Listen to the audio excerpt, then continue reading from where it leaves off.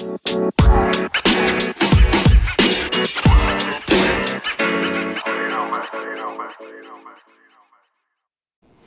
you ever felt that sting of rejection? Maybe from someone you love, or as you're going through the job interview process, or you're really hoping for that promotion.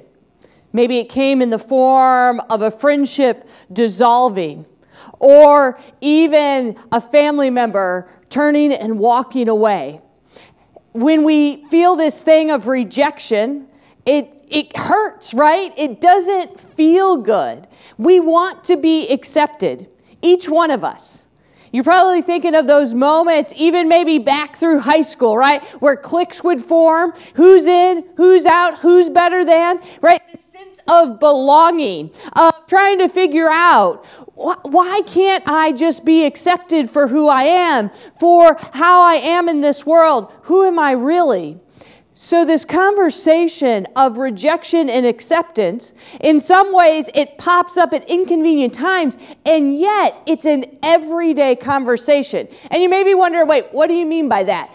Well, if you look at music, or listen to music, or if you look at a TV show, right, they are all built around, generally, rejection and acceptance. They are built around the loss of love, the gain of love. They are built upon this tension of navigating. In fact, there's a song by Billie Eilish, Therefore I Am, and it's one of those, it's a layered song, kind of like a parable, which we're going to get in today from Jesus, where it's like all these meanings, but there are some lines in there where it is the song, she is rejecting this person because it sounds like that person has made some unhealthy, some detrimental things are placed upon her. And so there is a rejection there. As well as the show that is so famous and popular right now, This Is Us. That show is completely built upon rejection and acceptance in a family, in a one-unit family, and how they navigate that through all of their years, through all of their moments, and how they really just want to belong.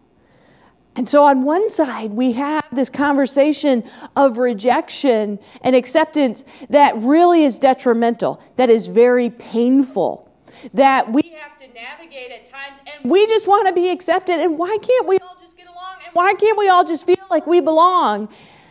But there's this tension of sometimes we have to reject things. Sometimes we have to reject things because they aren't healthy, right? It's not healthy for you. It's not healthy for me. It's not healthy for anybody. And so there are certain things that we have to begin to think of, wait, what do I need to reject today? Because that's not healthy. That's not for the common good. And so this tension exists. And we are going to look to Jesus to help each one of us with that tension of when we are living through it, or when we watch someone else struggling with that rejection, acceptance, that sense of belonging. And so as we get into it today, we are going to look at Luke 13 and Luke 14. Very end of 13, where Jesus is in the middle of, he is being rejected, and how he navigates that. And then in chapter 14, which they happened at different times, but they're there in the scripture together because there's something important about reading them together for ourselves, for each one of us. So as we go into chapter 14, we get this parable of how do you navigate? How are you navigating today that is connected to Jesus, that is connected to something greater that might actually help guide each one of us every single day? So starting in Luke the 13th chapter, verses 31 through 35. At that time, some Pharisees approached Jesus and said, "Go, get away from here, because Herod wants to kill you." Jesus said to them, "Go tell that fox, look, I'm throwing out demons and healing people today, and tomorrow and on the third day, I will complete my work. However, It's necessary for me to travel today, tomorrow, and the next day because it's impossible for a prophet to be killed outside of Jerusalem. Jerusalem, Jerusalem, you who kill the prophets and stone those who were sent to you, how often I have wanted to gather your people just as a hen gathers her chicks under her wings. But you didn't want that. Look, your house is abandoned. I tell you, you won't see me until the time comes when you say, blessings on the one who comes in the name of the Lord. All right, so this gets a little weird. This is a little weird because the Pharisees are showing up to Jesus and they're like, hey, Jesus, Herod wants to kill you. All right, this is not new news. In fact, if we backed up into the book of Luke, we would notice that Luke starts off with, hey, Jesus, I know you were just born, but hey, Joseph, you're going to have to take this baby and flee to Egypt because Herod wants to kill him. So this isn't a new story. What's weird is the Pharisees are trying to warn Jesus, trying to get this fear in Jesus, trying to get Jesus unsettled, because the Pharisees plot to kill Jesus. It's not like they are on his side. In fact, we would call this a little bit of false acceptance. We would call this, hey, aren't you playing a game with me? Do you really accept me? And we get that with the way that Jesus responds to them. And Jesus responds by rejecting what they have to say. He is able to say, hey, go tell that fox, I got work to do. I am healing. I am healing and throwing out demons. He's like, I got work to do. Don't try to sidetrack me. And so this is the first moment where each of us gets, there are certain things that you need to reject in life. There are certain things, and Jesus is rejecting fear. He is rejecting that they're trying to draw him in, get his angst, get his worry going, but he's also rejecting something else. He is rejecting this sense that Herod can define him, can change his work. That what Herod's criticism is, he is rejecting. How often have you had a hard time rejecting when someone is critical about you? And we get caught up in it and something's negative, and maybe it's even by somebody we don't even respect. Right? It may be somebody that you don't like. And yet when they criticize you, it's like you keep going over and over. And so Jesus is giving us a first hint here about things that we do need to reject. And he's also making the Pharisees think. Because he's like, it's not like you are going to do what you need to do. The Pharisees, this false acceptance, I don't believe you. Jerusalem, Jerusalem, you who kill the prophets and stone those who were sent to you, how often have I wanted to gather your people just as a hen gathers her chicks under her wings? Jesus is like, I keep calling to you. I keep calling for you to live a different way. I keep calling and saying, hey, if you'll go down this path, dear Pharisees, disciples, apostles, us, there's a different way to live, and I keep trying to gather you in, but you don't seem to be coming along. You don't seem to be going, okay, what do I need to change? What do I need to be listening to? What do I need to be changing about my life?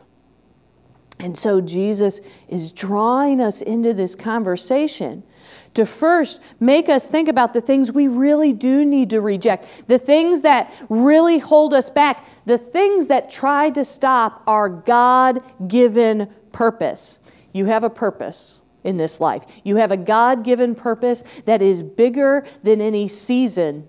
And we see Jesus living into his purpose. And that's why it was so important a couple weeks ago for us to really talk about that. Because when we know our purpose in life, when we are able to say, wait a minute, this is my path, this is my God-given purpose, when things happen, where people are saying things, where people are not being nice, it is much easier to shed it and for us to stay on that path. it is much easier for us to live beyond the rejection. And it's much easier for us to begin to say, that's not, I got work to do. I got to heal like Jesus. I've got to live into my purpose, my God-given purpose that is for the common good, and not be sidelined, sidetracked by those who really, they're up to no good. They are about destroying life. They are about making life more complicated. They are about putting burdens upon. They are about stirring up fear. And Jesus is like, nope.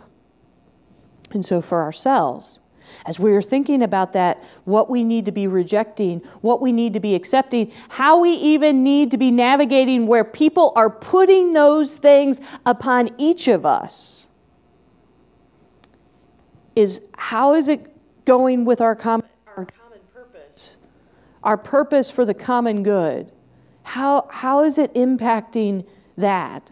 How should it not impact it? Continuing on in Luke 14, verses 1 through 6. One Sabbath, when Jesus went to share a meal in the home of one of the leaders of the Pharisees, they were watching him closely. A man suffering from an abnormal swelling of the body was there. Jesus asked the lawyers and Pharisees, "Does the law allow healing on the Sabbath or not?" But they said nothing. Jesus took hold of the sick man, cured him, and then let him go. He said to them, "Suppose your child or ox fell into a ditch on the Sabbath. Wouldn't you immediately pull it out?" But they had no response. All right, so fast forward a little bit. Here Jesus is sitting at the table with the Pharisees. He is dining with them. He is sharing a meal, and that's a really important image throughout all of Scripture. And we're going to talk a little bit more about that.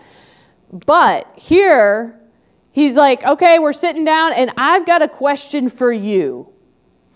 Who are you willing to help? And he's asking it around this thing of the Sabbath because there was an understanding that the Sabbath was a day of rest, that no work was to be done. And so what do you mean by work? And so the Pharisees would say, well, no, you can't heal. And here he points out their justification for their position of what they are going to reject and what they are going to accept. Because he immediately goes into healing this man who has been suffering. But then he turns around and says, well, if your ox fell in a ditch or your child, wouldn't you go pull them out?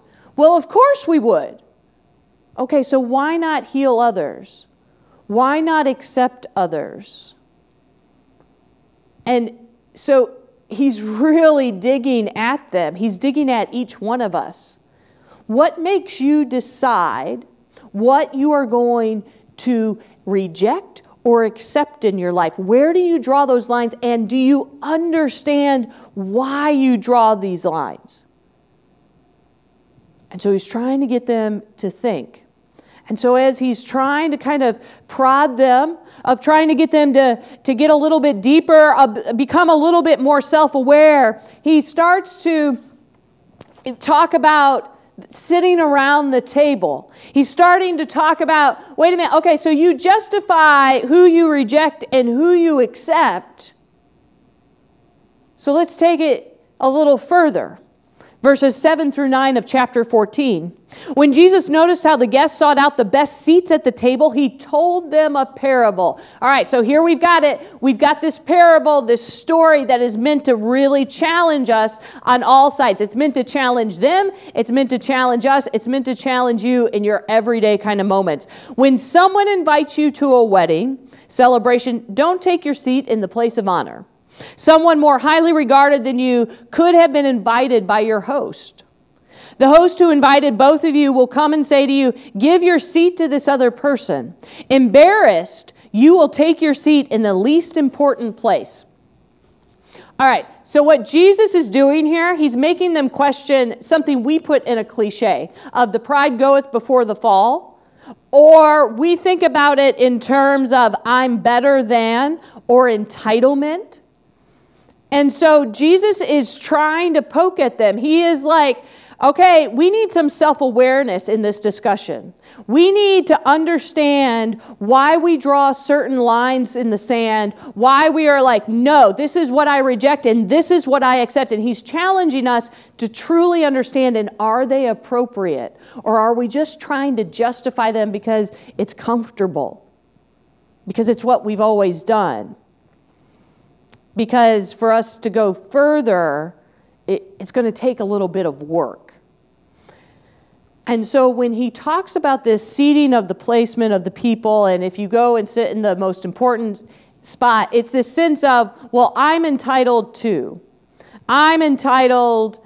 And we see this all the time in society. So think about it, right? 2,000 years ago, Jesus is like, we got an entitlement problem. There are people who think they are better because of their jobs, because of their names, because of their family, because of what they do. Maybe they're famous. Maybe it's the job that they have. And they're like, no, I'm more important. And we see this today played out in all of those scenarios. We also see it played out when, say, a customer mistreats a waiter or anyone, right? The customer mistreats somebody that's waiting on them because they are entitled, because they think they are better than. We see this in society when kids, even adult kids, think that they are entitled to their parents' money and stuff. And we may be thinking, okay, yeah, we see that all around, but that's not my issue. And hopefully that's not. Hopefully that is not. But Jesus is challenging that way of thinking. Because for those of us where that's not the issue, how are we responding in that? How do I respond when I see someone, maybe it's even a friend, that is unkind to a waiter?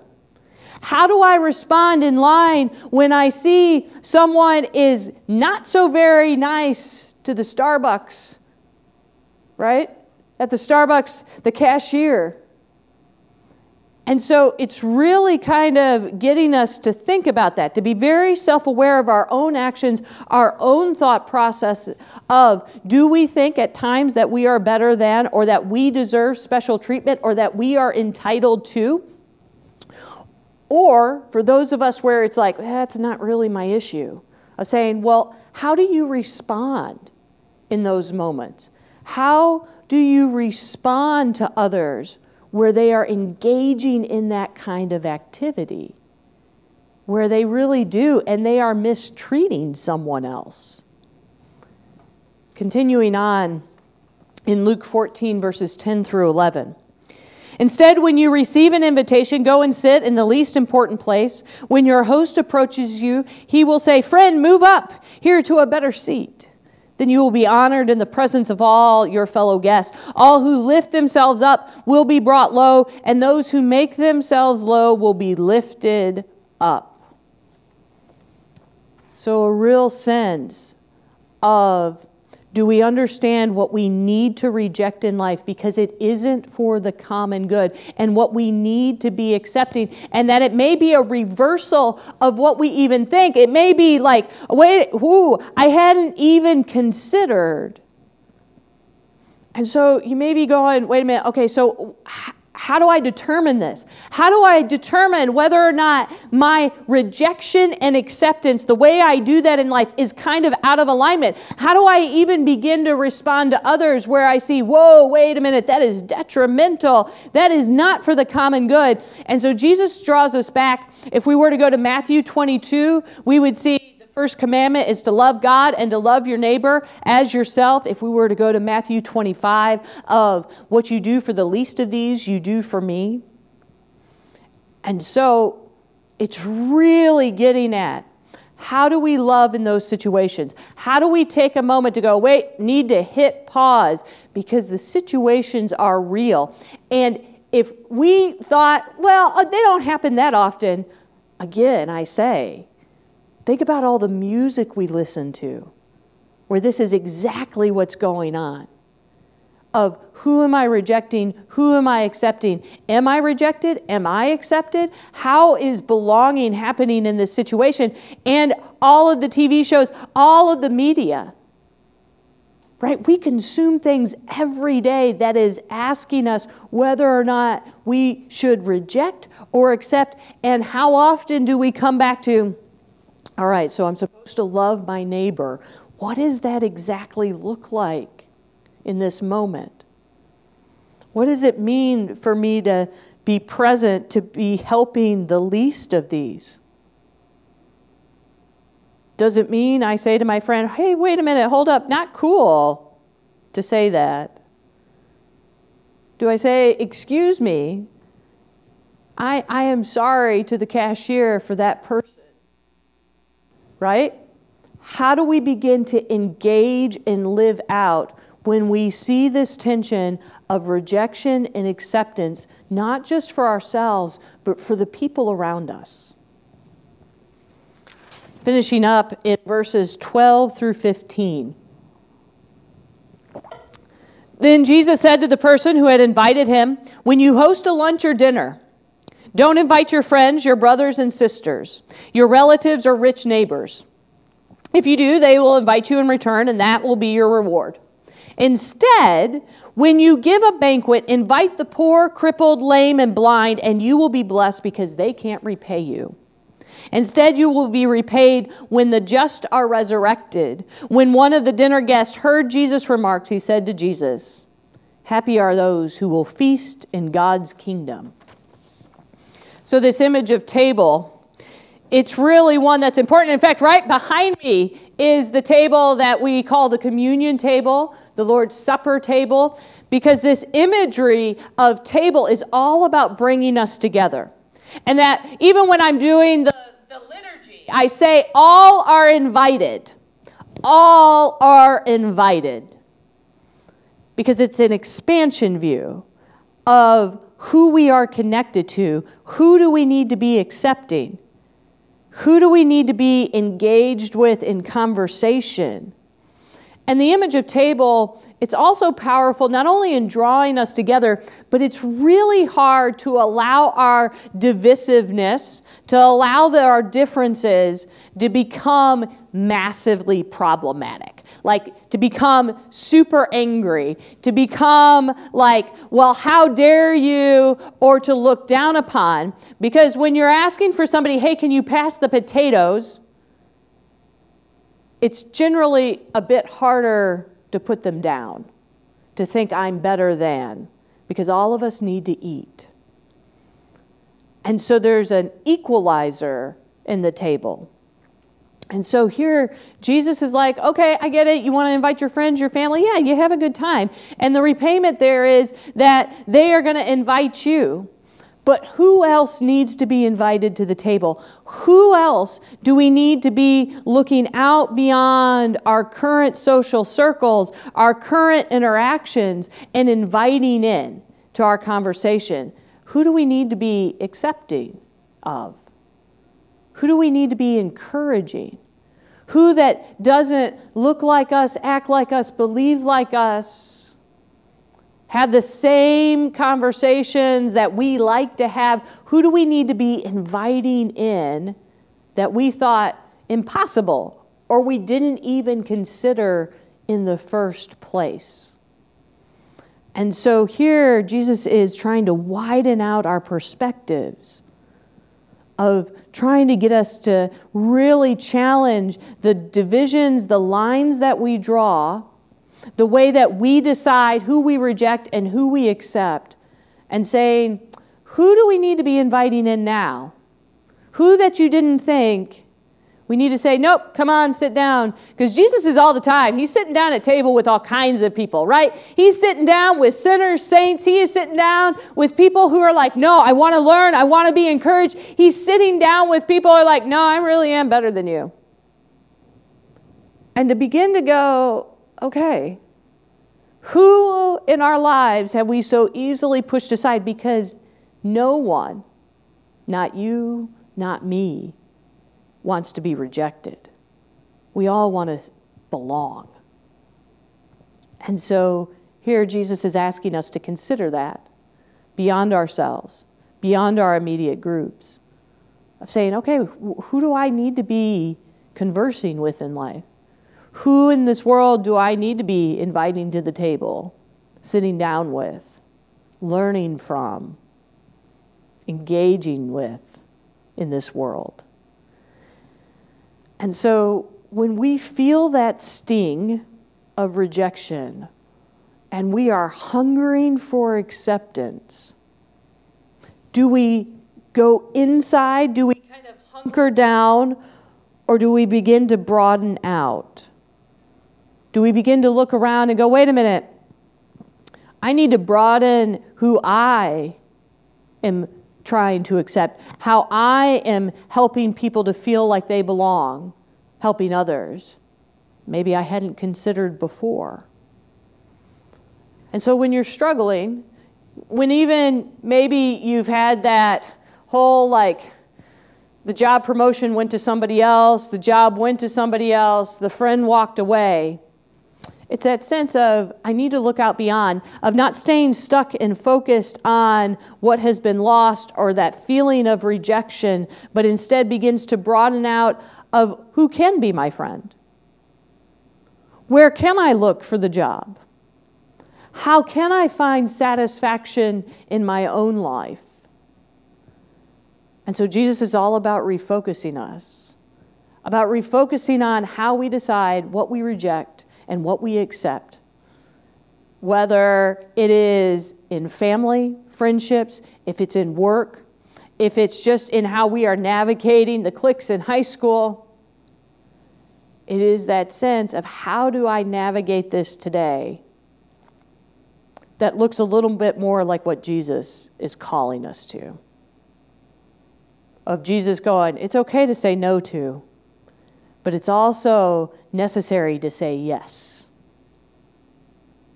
So how will each of us, how will you begin to rethink how you reject and accept things in your life, people, beliefs, perceptions, actions, practices, so that all of us, so that you might live more fully in that love, that you might flourish wherever you are, no matter the season, into your purpose. May all of us know that we belong. All of us know that God accepts us and loves us. Amen.